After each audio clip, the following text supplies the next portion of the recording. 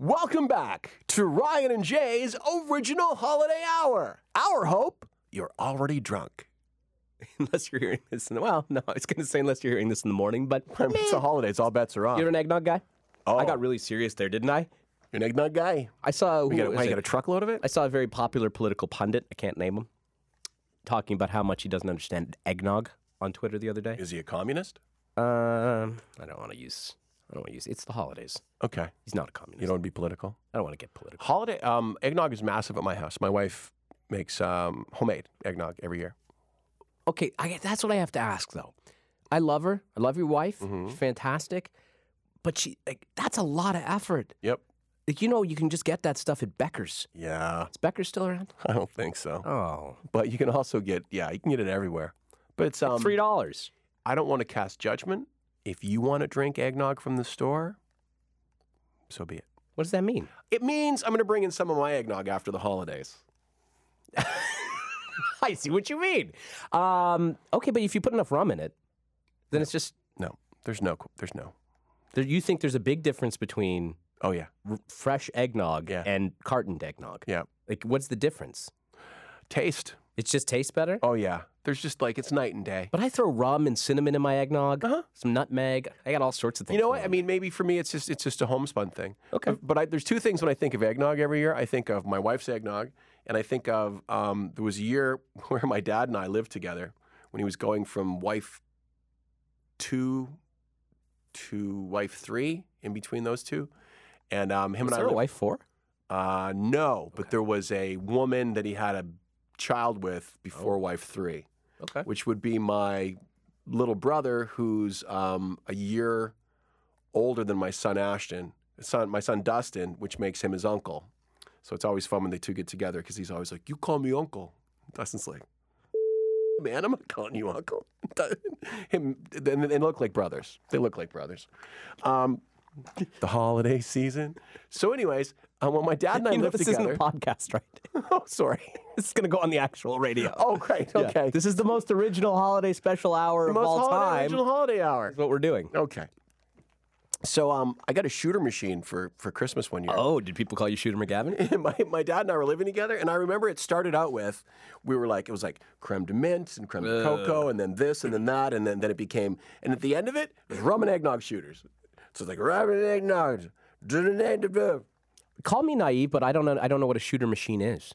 It's basically a, you know how you make a shooter? I do. This would allow you to make 4 at once. Like a ski? It had like a ski. It had a tray at the bottom. You put the glasses in, and you put a thing on the top, and then you just layered in the booze. Like, Wow, you're so good with your visuals be today. a 3-layer shot. Okay. But yeah, they started out like being like really like we're sophisticated, and then it just became a mess. A boozy mess. Yeah, but I'll never. It's a pleasant memory.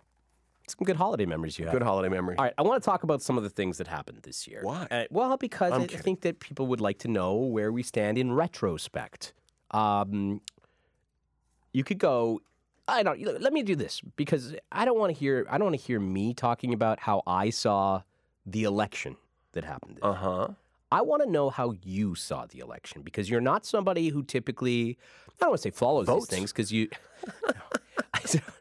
Hey, Cher, how am I voting this year? Don't right. feel that. Don't feel that. But you're somebody who's newer to following it so closely. Yeah. And we were talking about it almost every single day. I would argue that even with the SNC Lavalin thing, we were watching this before the election even started, that federal politics dominated our show in the latter half. So now you look back on it. Yeah. We have the same prime minister, different setting. What do Yep. you see? It's really interesting coming from the background that I come from, which was not being super political and working in FM radio. It almost feels, in retrospect, now that I work in news talk, it's almost like FM radio and the FM radio world and the people that populate it, as well as the people that listen to it, they're the internet, okay? News talk and the people that listen to News Talk 1010 are the dark web.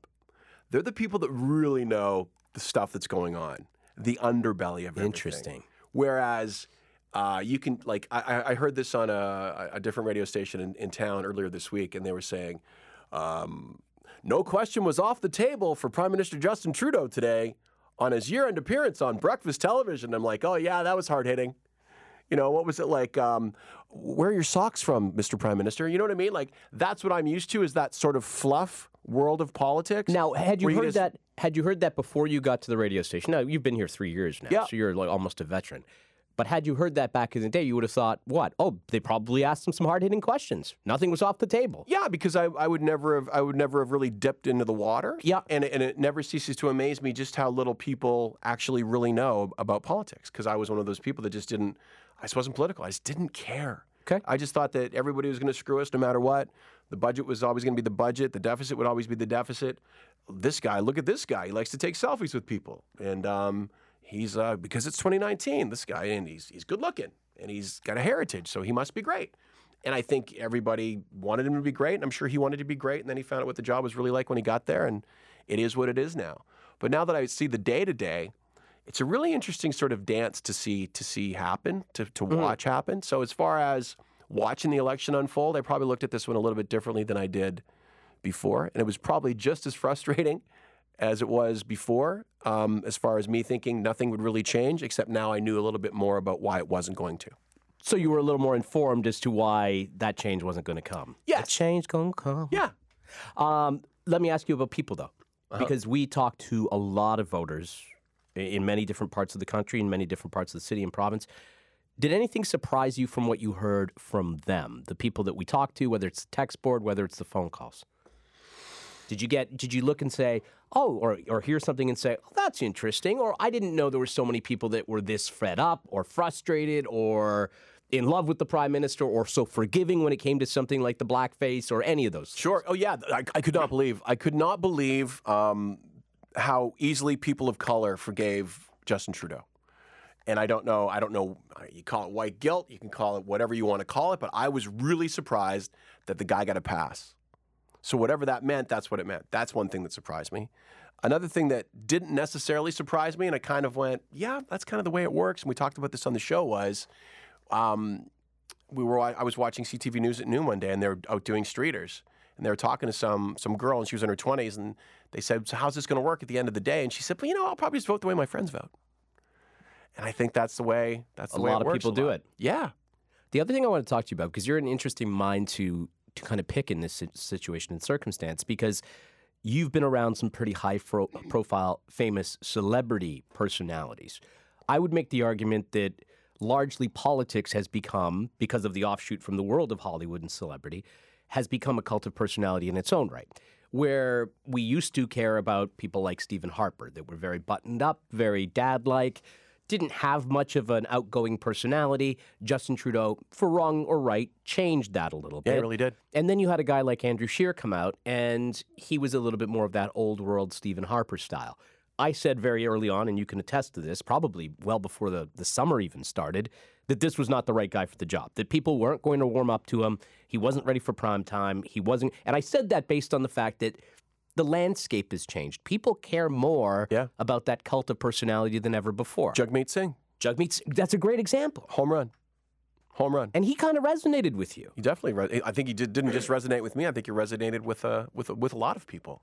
And some of the things that he did to resonate were obviously that he was a little bit more plugged into social media than the average candidate, and he had that genuine affection for his parents. And I don't think about the airline when they were on the airplane, and he's showing them the seats, and he's like, because he's basically looking at the camera. He's like, "Mom and Dad, am I right?" And if that doesn't resonate with everybody in Canada, what would?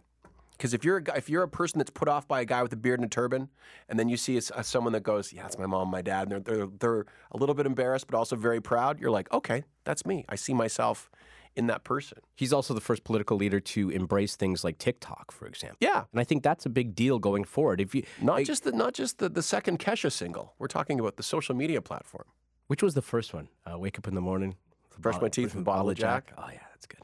I like that song. Yeah, I know it. I hear it in my head right now. Right now. Don't stop. That was TikTok? No, it was TikTok? That was TikTok. There you go. TikTok. I'm on top of things more than I know I was. I interviewed her, and she came in, and she looked exactly like you expected her to look like, and she smelled like booze. Really? Yeah. And we did our picture, and you put your arm around each other, and I'm like, this is exactly what I thought this would be like. She was great. What did you smell like?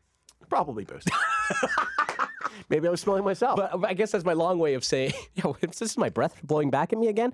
This is my long way of saying, I think if you're a leader going into the next election, those are mandatory things. Absolutely. TikTok, super tuned in on Instagram, whatever the next TikTok is, you've got to be on top of all of those things. I also think that we're starting to see this in our industry as well as in politics, is that old guard is sort of changing over. Yeah. It's time for new, it's time for fresh blood, it's time to almost blow up the system a little bit. And that brings us to what I want to talk about next, and we'll do that in just a matter of moments as the original Holiday Supreme special program. Original Holiday Hour. Is that continues? It's next. Next. Is it next? Yeah, we're going to go. It's coming up. again. Coming up? Sure. It's coming up on that thing that he just said. Next?